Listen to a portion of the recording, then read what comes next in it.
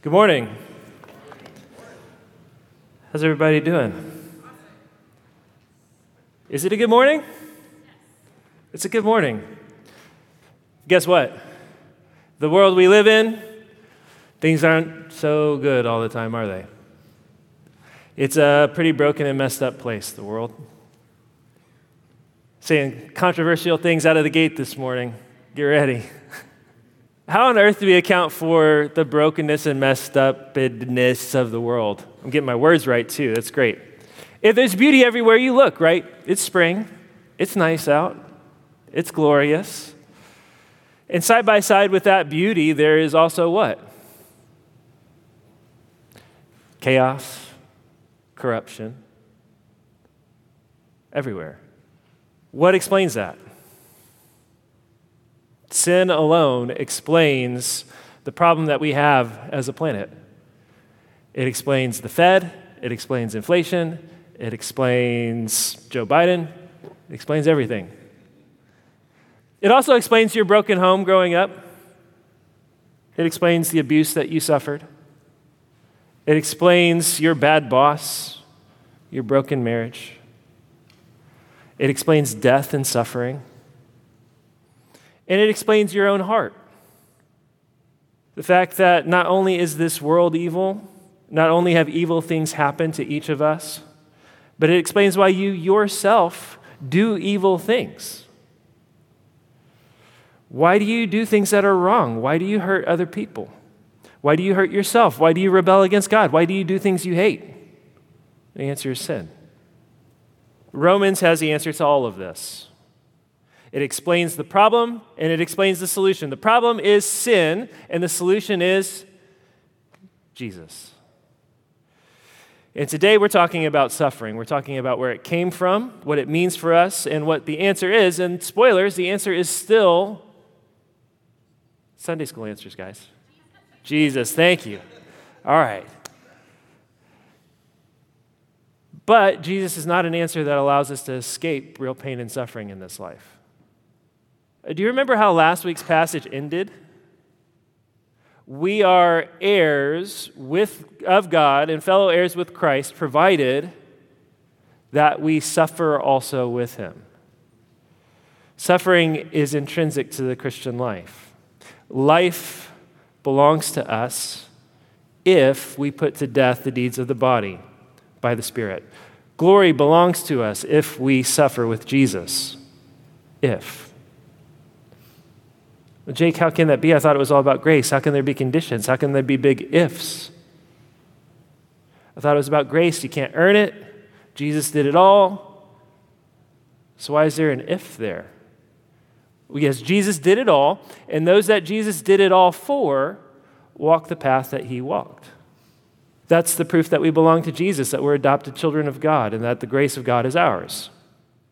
If we are not putting our sin to death, if we are not suffering with Jesus, we're not his. If we're not taking up our cross and following Jesus, we're not followers of Jesus. If we're not imitating the works of our Father in heaven, we must have a different father.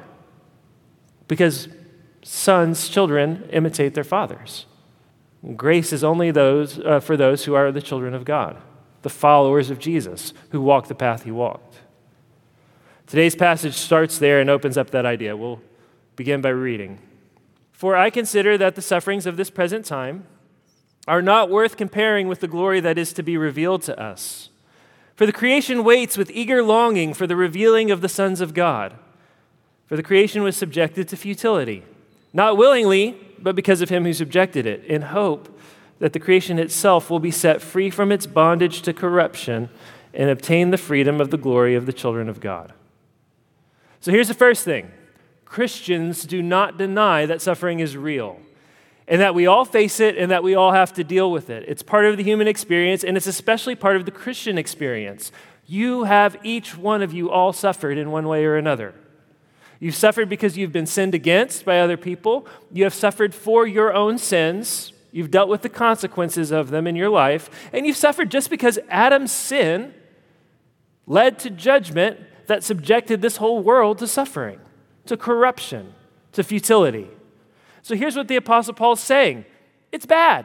Things are bad. It's not great. But wait until God is done. Because on the other side of suffering, there's glory. We're not there yet, though. All of creation itself is subjected to corruption and futility. How many of you are outdoorsy type of people?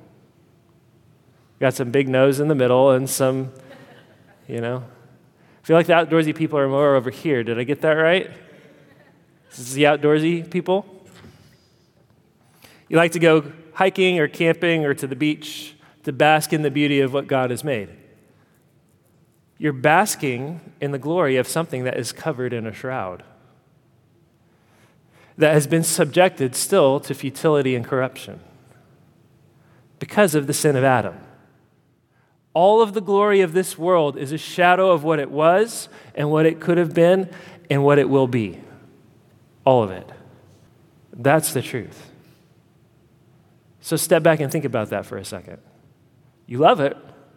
How good is God? How generous is God? How free-handed, open-handed is God? God is just. He will judge the earth and everyone in it, but he is not petty.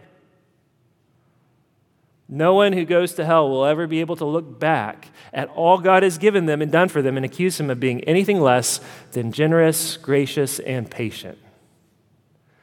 So here's a thought experiment to test how ungrateful we really are. I saw this little video this past week on Instagram.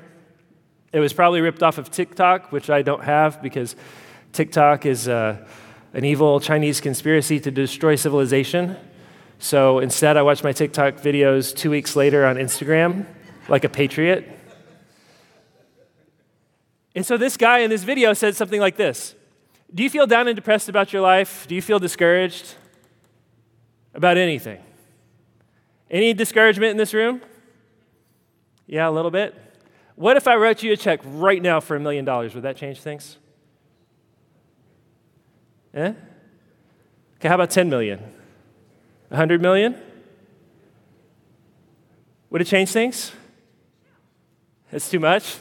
Wait. Let's not get out of hand here. Would it change things? Would it change your level of discouragement or depression? Yeah? Okay, here's the condition under which I will do that. You have 24 hours, and then you die. So, for the next 24 hours, you can have your $1 million. You can have your 10 million. You can have your 100 million. You can have your billion. Who's taking the trade? Who? Anybody? Nobody in this room. Do you realize what you just valued waking up in the morning at? You just put a price tag on it. You just put a price tag on waking up this morning. And you valued it, all of you, over $1 billion. Everyone in this room says, I'd rather wake up tomorrow morning than have $1 billion today. Okay. How many days have you woken up? How many days do you have left? Who in this room would trade places today with Warren Buffett? Worth $109 billion. Also, he's 92 years old. Anybody taking that trade? Nobody's taking that trade? What's the price tag you just put on your time? On the breaths that you take, on getting up in the morning. You just put a huge price tag on that, right? You did. Who gave you that? God did. Every day. Every day. That's why Jesus says, what does it profit a man to gain the whole world and yet forfeit his soul? He's talking about eternity. And here we are talking about days. How many days have you gotten out of bed? How many days has God given you? Each and every one of those days is priceless. $1 billion gift from God that you don't deserve and that you can never repay. God is not petty. God is generous. gracious. And you take it for granted. And you think God owes you more. That's why you wake up grumpy and discouraged and depressed. You think God owes you more than that. You're angry and grumpy when you wake up, and God's not ordered the whole universe to align with your hopes and dreams and desires.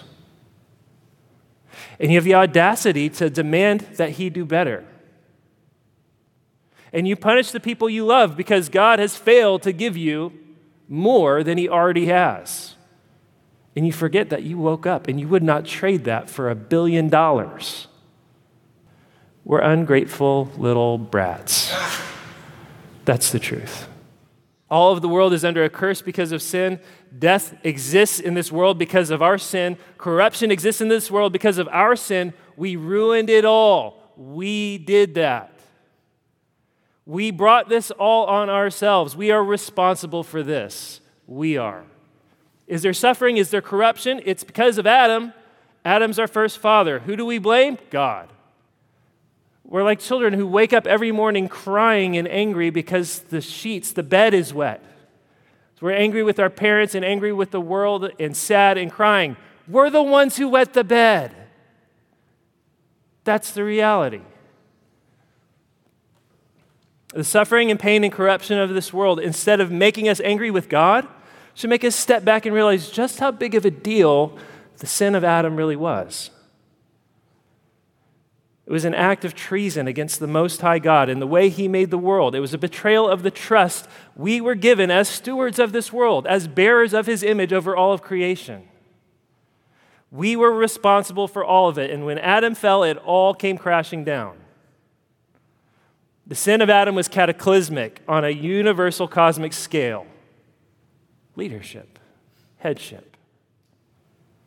It's everything. Everything is downstream of headship. Adam was the covenant head of mankind. The world was under Adam's dominion. If you don't like covenant headship, sorry, you don't like the way God made the world. This is just how things work. The proof is all around you. Well, Jake, I feel like we should just be responsible, each one of us, for our own sins alone and everything else and just those things underneath us. Congratulations, you're responsible for that too. And you inherited a world from your father, Adam. Adam was responsible. He failed, and you failed just like him. So guess what? It just runs in the family. Runs in the family. This is the way the world works. Dads, your sins and decisions impact your families. CEOs, your sins and decisions impact your companies. Bosses, your sins and decisions impact your employees. A principal's decisions impact his school. A teacher's the classroom. A mayor the city. A governor his state. A president his country. As a pastor, my sins and decisions impact this church. This is just the way the world works because leadership matters. I don't make the rules. I just say obvious things out loud that everyone in all of human history seems to have agreed with. And that's what you pay me for. Like, the world is bad. Leadership matters. God is good. Sin and failure run in the family of Adam. And that's what we are. We're his family. There's only one solution. We need a new family. We need a new head. We need a new leader. And that's what Jesus came for. He came to be a second Adam, to start a new humanity, to redeem the world. We must be adopted into God's family through Jesus. We must have him as our new covenant head. In him, the world will be remade, reborn. The world was made in glory. It was corrupted in sin. The sin will be dealt with, and the world will be remade in a glory that it's not yet known. We're living in the middle. And our lives as Christians mirror this to a degree. If you have been born again, you've been remade in glory. God considers you to be righteous. And one day you will be perfected, truly righteous. And yet today we live in the middle. We are already and we are not yet. We're caught in between. And there's a sense in which this world too is already and not yet. The redemption of the whole world was purchased by the blood of Jesus. But it's not been realized yet. And so Paul says in Romans, all of creation waits and groans and longs for that day, the day of God's redemption in Jesus. So what characterizes the middle, the in-between? Well, the answer is suffering, pain. Suffering for this world, suffering for everyone in it, and suffering for those who are in Christ too. The social engineers, the Marxists who look at this world and see that sin has messed everything up because we're all selfish jerks, are they wrong about that? No. No. The environmentalists who look at this world and have this vague idea that things aren't quite right, maybe the hurricane shouldn't be wiping away cities, are they wrong? No. No. Where are they wrong? Well, they're wrong in saying we can engineer some kind of solution to this problem ourselves. Maybe if we can create some kind of utopia on earth by subverting God's created order in the way God made the world, if we create a perfect system, all the people will be good and all the problems will be solved. Turns out people are the problem, so to make it work, you have to engage in mass genocide. You have to break eggs to make your omelet, and then it still doesn't work. It's just a different way to sin against each other.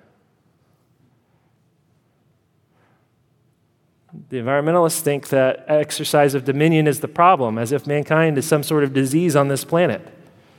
We need to return to a state of nature. The problem is that we fail to exercise God's dominion over this world.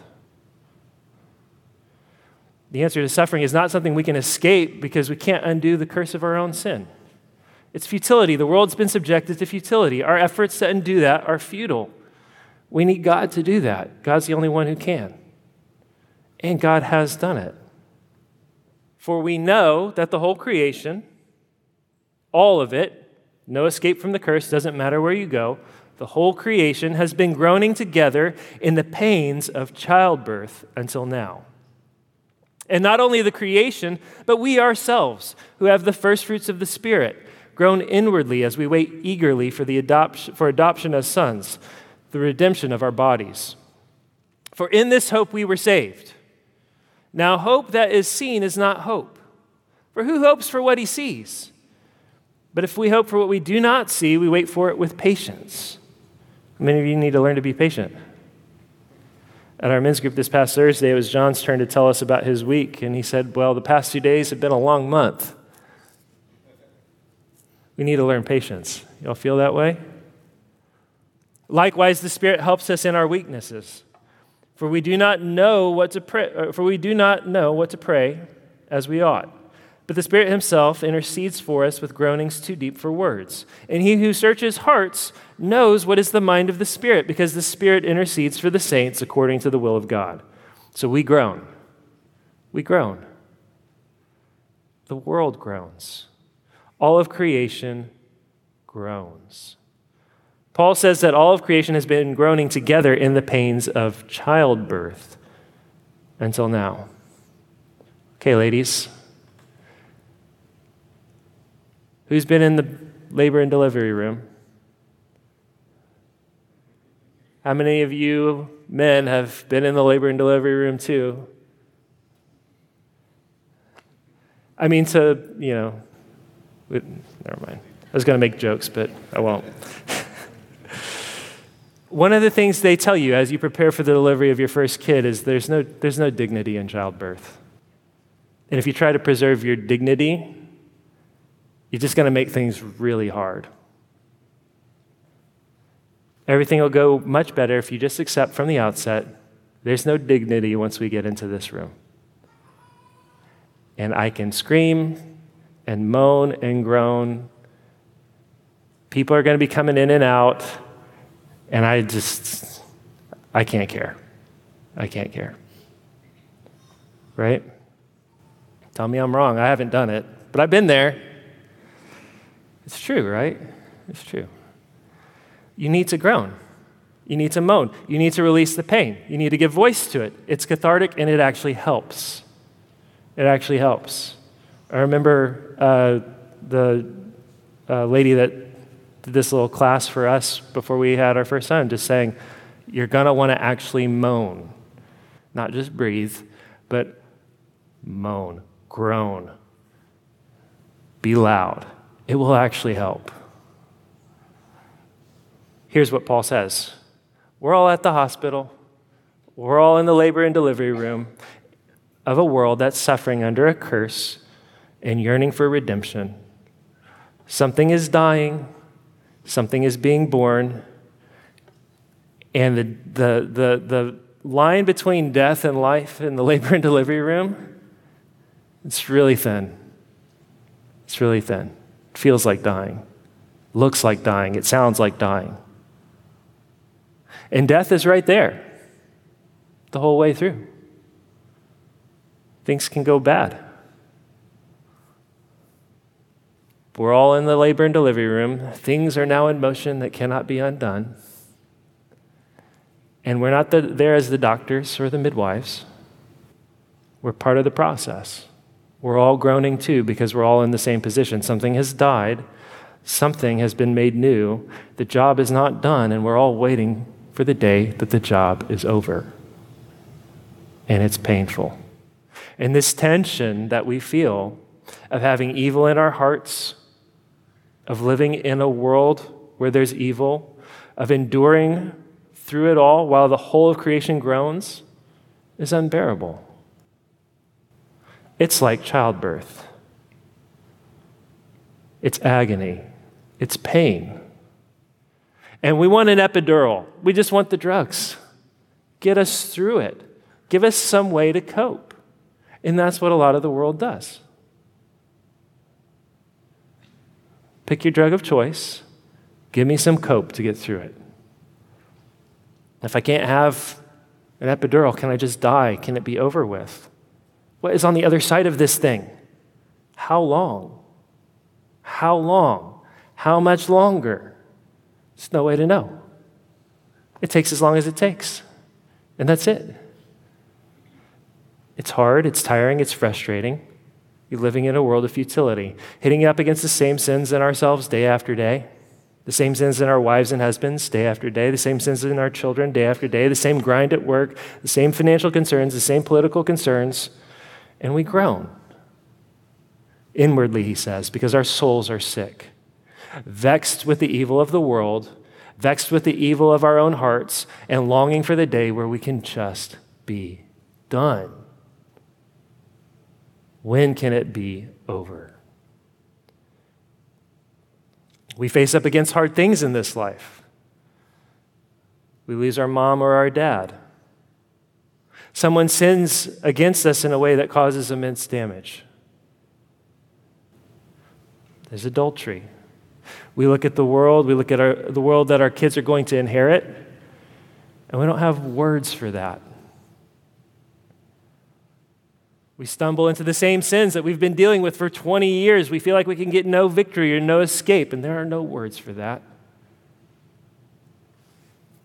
We just groan. We groan. And we need the Holy Spirit to intercede on our behalf because we don't have the words. We don't know how to articulate it. We just know that we have a load, a weight that we don't know how to carry and that we feel like is going to crush us. We need help.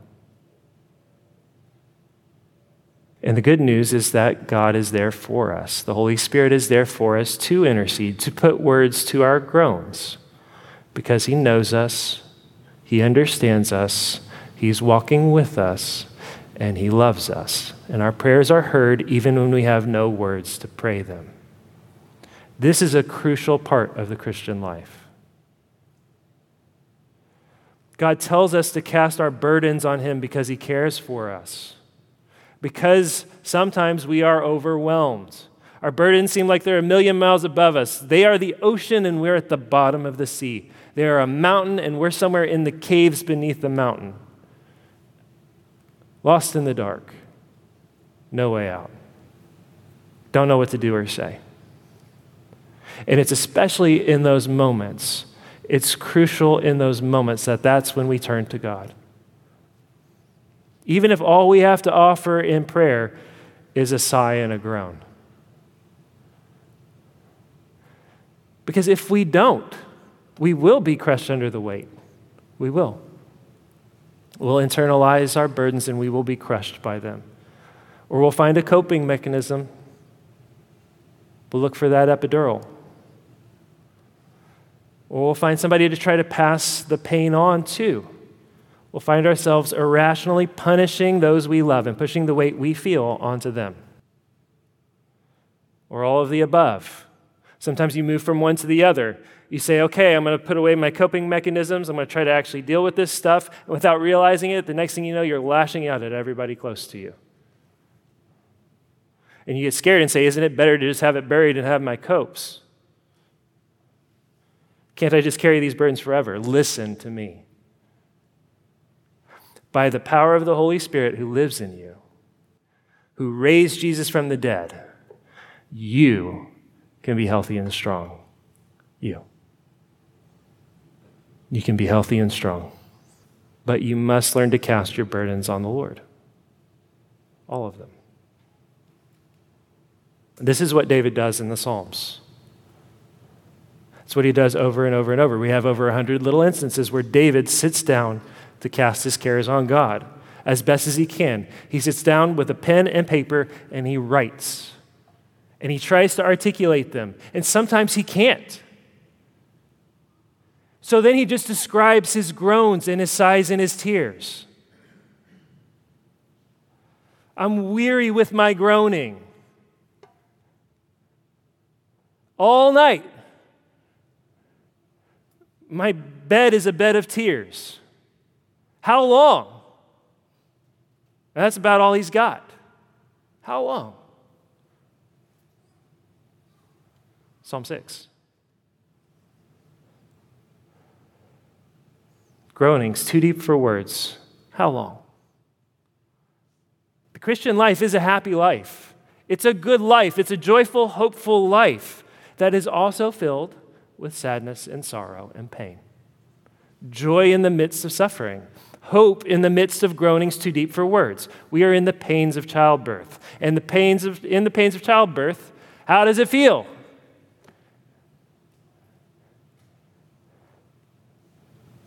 Like death. Like everything's getting worse and worse and worse and worse, and we're going to die, and that might just be okay, actually. We watched a movie for one of our podcasts this past week, Dr. Strangelove. Y'all seen that movie? Yeah? It's like one of you. Okay, it's fine. I don't recommend it, or, it's a pretty great movie, but I can't recommend it. What's the point of the movie? In the movie, it's the Cold War. We're in a nuclear arms race.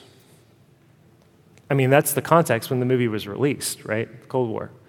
So it's the Cold War. We're in a nuclear arms race with Russia. We don't know when or where or how this whole thing will end. It feels like it's going to end in total world destruction. The tension is unbearable. We're all probably going to die soon.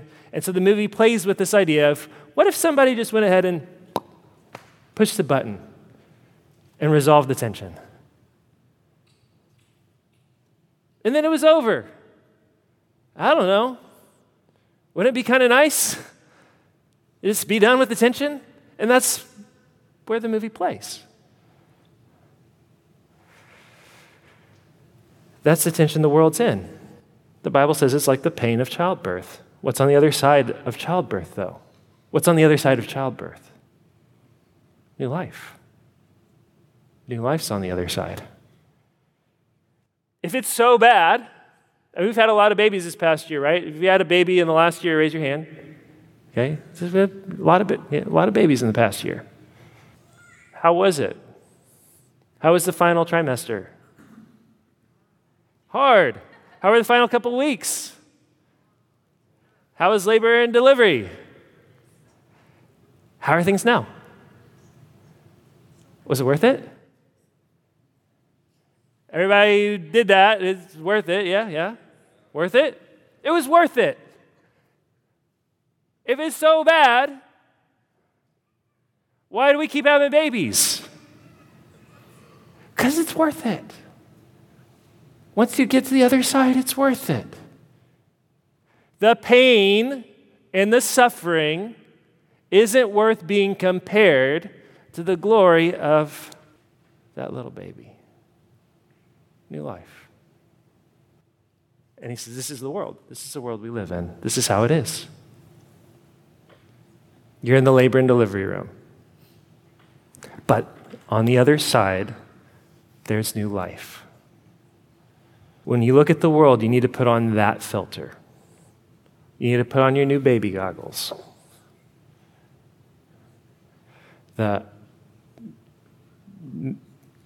I know what it's like on the other side of that. Maybe I didn't before, but I do now. And so it's going to be something like that. When you look at the suffering and the pain of the curse, when you look at the political situation we're facing in America, when you look at decisions being made, you're tempted to panic, when you're concerned about your future and your kids and your grandkids, we need to act, yes. We need to do our best to protect our families and our loved ones and our neighbors. We also need to understand that labor pains are hard. And when it's all said and done, it's going to be worth it. The sufferings of this present time are not worth comparing to the glory that will be revealed. Redemption is coming for the world. When you look at the pain and suffering of your own life, you need to be able to step back and see the same thing. For the believer, all the suffering and pain you endure is for a purpose. It has good work that God means for it to accomplish in your life. And it's not worth comparing to the glory that will be revealed. Redemption, new life. And we know that for those who love God, how many things? Some things? How many are righteous? None. Not one. How much condemnation is there for those who are in Christ Jesus? None. Zero. And for those who love God, how many things? All things. All things work together for good for those who are called according to his purpose. For those whom he foreknew, he predestined to be conformed to the image of his Son. That's the goal right there, to be like Jesus. In order that he might be the firstborn among many brothers. And those whom he predestined, he also called. And those whom he called, he also justified. And those whom he justified, he also glorified.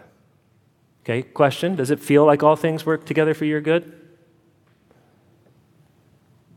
No, it doesn't feel that way. Not all the time. Sometimes maybe. Sometimes. And sometimes it just feels like things keep falling apart. Sometimes it feels like nothing's coming together and that nothing is working for good that we can see. Yeah? Yeah. That's why it's called faith. That's why it takes hope. No one hopes for what he sees, he said earlier. We don't always see how things work together for our good, and some things we may not ever see until we get to the other side of eternity. That's okay. God's facts don't care about our feelings. They don't. God's facts are meant to shape our feelings, to reshape them through faith, through hope. Because they do work together. All things. They all work together for our good, all of it, all of the time, without exception. It can be hard to see. It can be hard to trust, but it's true. The longer you live, the more you will see it prove true in this life. And when you get to the next life, there will be surprises. There will be levels to how this all plays out, things that you never saw happen or never got to see happen. Things you could have never imagined in our own lives and in the world, because God is good and generous. And it's important to remember that we don't always see it. We can't connect the dots, and we don't have to. We don't have to make sense of it all. That's not the point. The point is we have one who makes sense of it for us, who's in control. If we forget that, then we'll turn a verse like this into a little chant that teaches us to click our heels and lick our lollipops and pretend like the world's great and deny the pain and suffering of this world, as if it's not real. Everything's great. It's all working together for good. Did you just lose a child to miscarriage? Well, all things work together for good. When you take a passage like this that's deep healing, and you try to treat it like a Band-Aid. No. This passage is deep comfort for those that mourn. It's not a Band-Aid, though. It's not cheap. It's not trivial, and it doesn't promise that we see or understand it all. Just that we have a Father in heaven who does, who loves us, who cares for us, and we can know that there's nothing we deal with in this life that he does not cause to work for good, whether we see it or not, no matter how painful it is. So we don't have to frantically grab for the good in everything bad that happens. Always see the positive side. That's not the point. The point is we can rest in the God who's in control, the God who knows, the God who sees.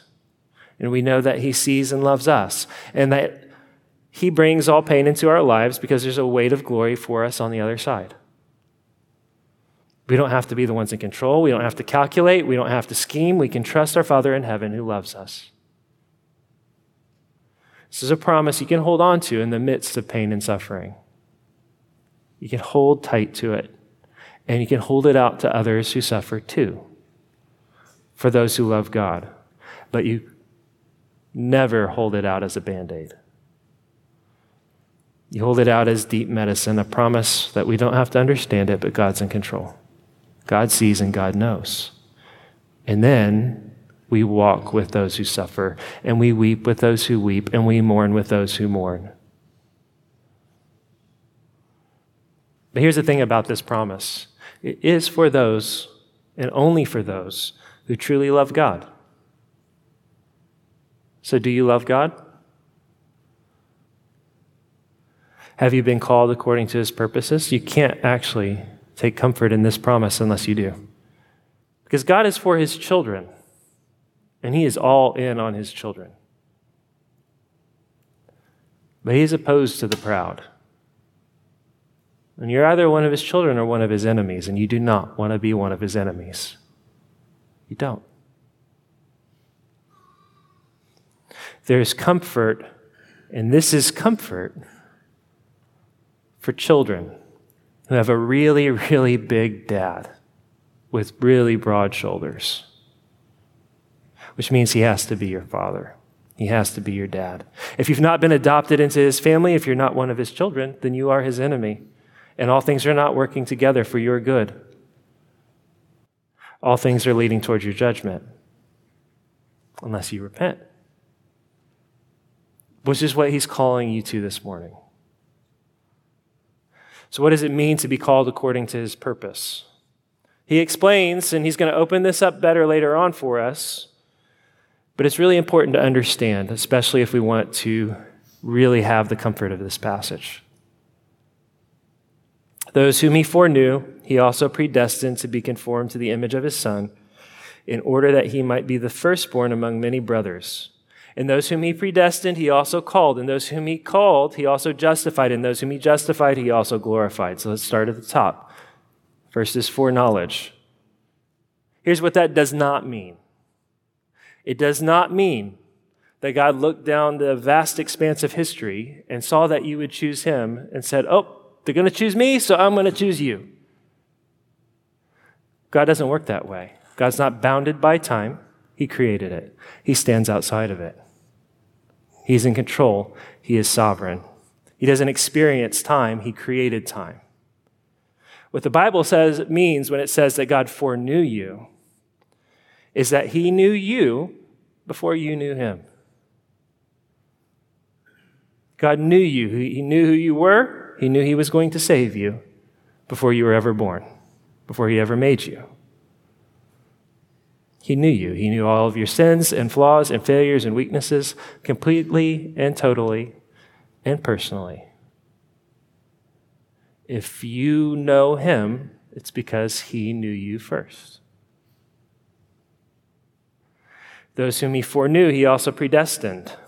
There's a word, predestined. Do you believe in predestination? Well, guess what?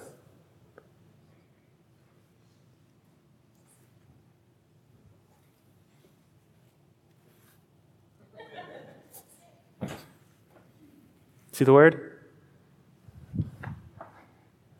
Do you believe in the Bible? Greek word there for predestined is really tricky, guys. It means predestined, as in destined before. Predetermined. Your destiny, predetermined. That word's used multiple times in the Bible. Ephesians chapter 1, in love, he predestined us for adoption as sons. It means the same things. If you love God, it's because he loved you first. If you chose God, it's because he chose you first. Okay, Jake, what about my free will? Help. Help. Okay, we're going to get there. We're going to get there. But what has Romans taught us so far? Just think about it. We are responsible for our choices, our actions, our sins, right? Our desires. Our actions, our sins are a reflection of our desires. Our desires are a reflection of our nature. The Bible says by nature we are sinners, children of wrath. We can't do anything but sin. What do we need? We need a new nature. Can we give it to ourselves? No. No. The Bible says we have hearts of stone. That's why we need God to take out the heart of stone and put in a heart of flesh. As he says in Ezekiel, a heart that's alive to God. Can we take out a heart of stone? God's got to do it. The Bible says we're dead in our sins and trespasses. That's why we need to be born again. Can dead men raise themselves from the dead? Can't do it. Can dead men come to God? No. No. You have to be made alive first. Could Lazarus come forth from the tomb on his own? No. No, only if he was called. Who chose first, Lazarus or Jesus? There are more bodies in that tomb.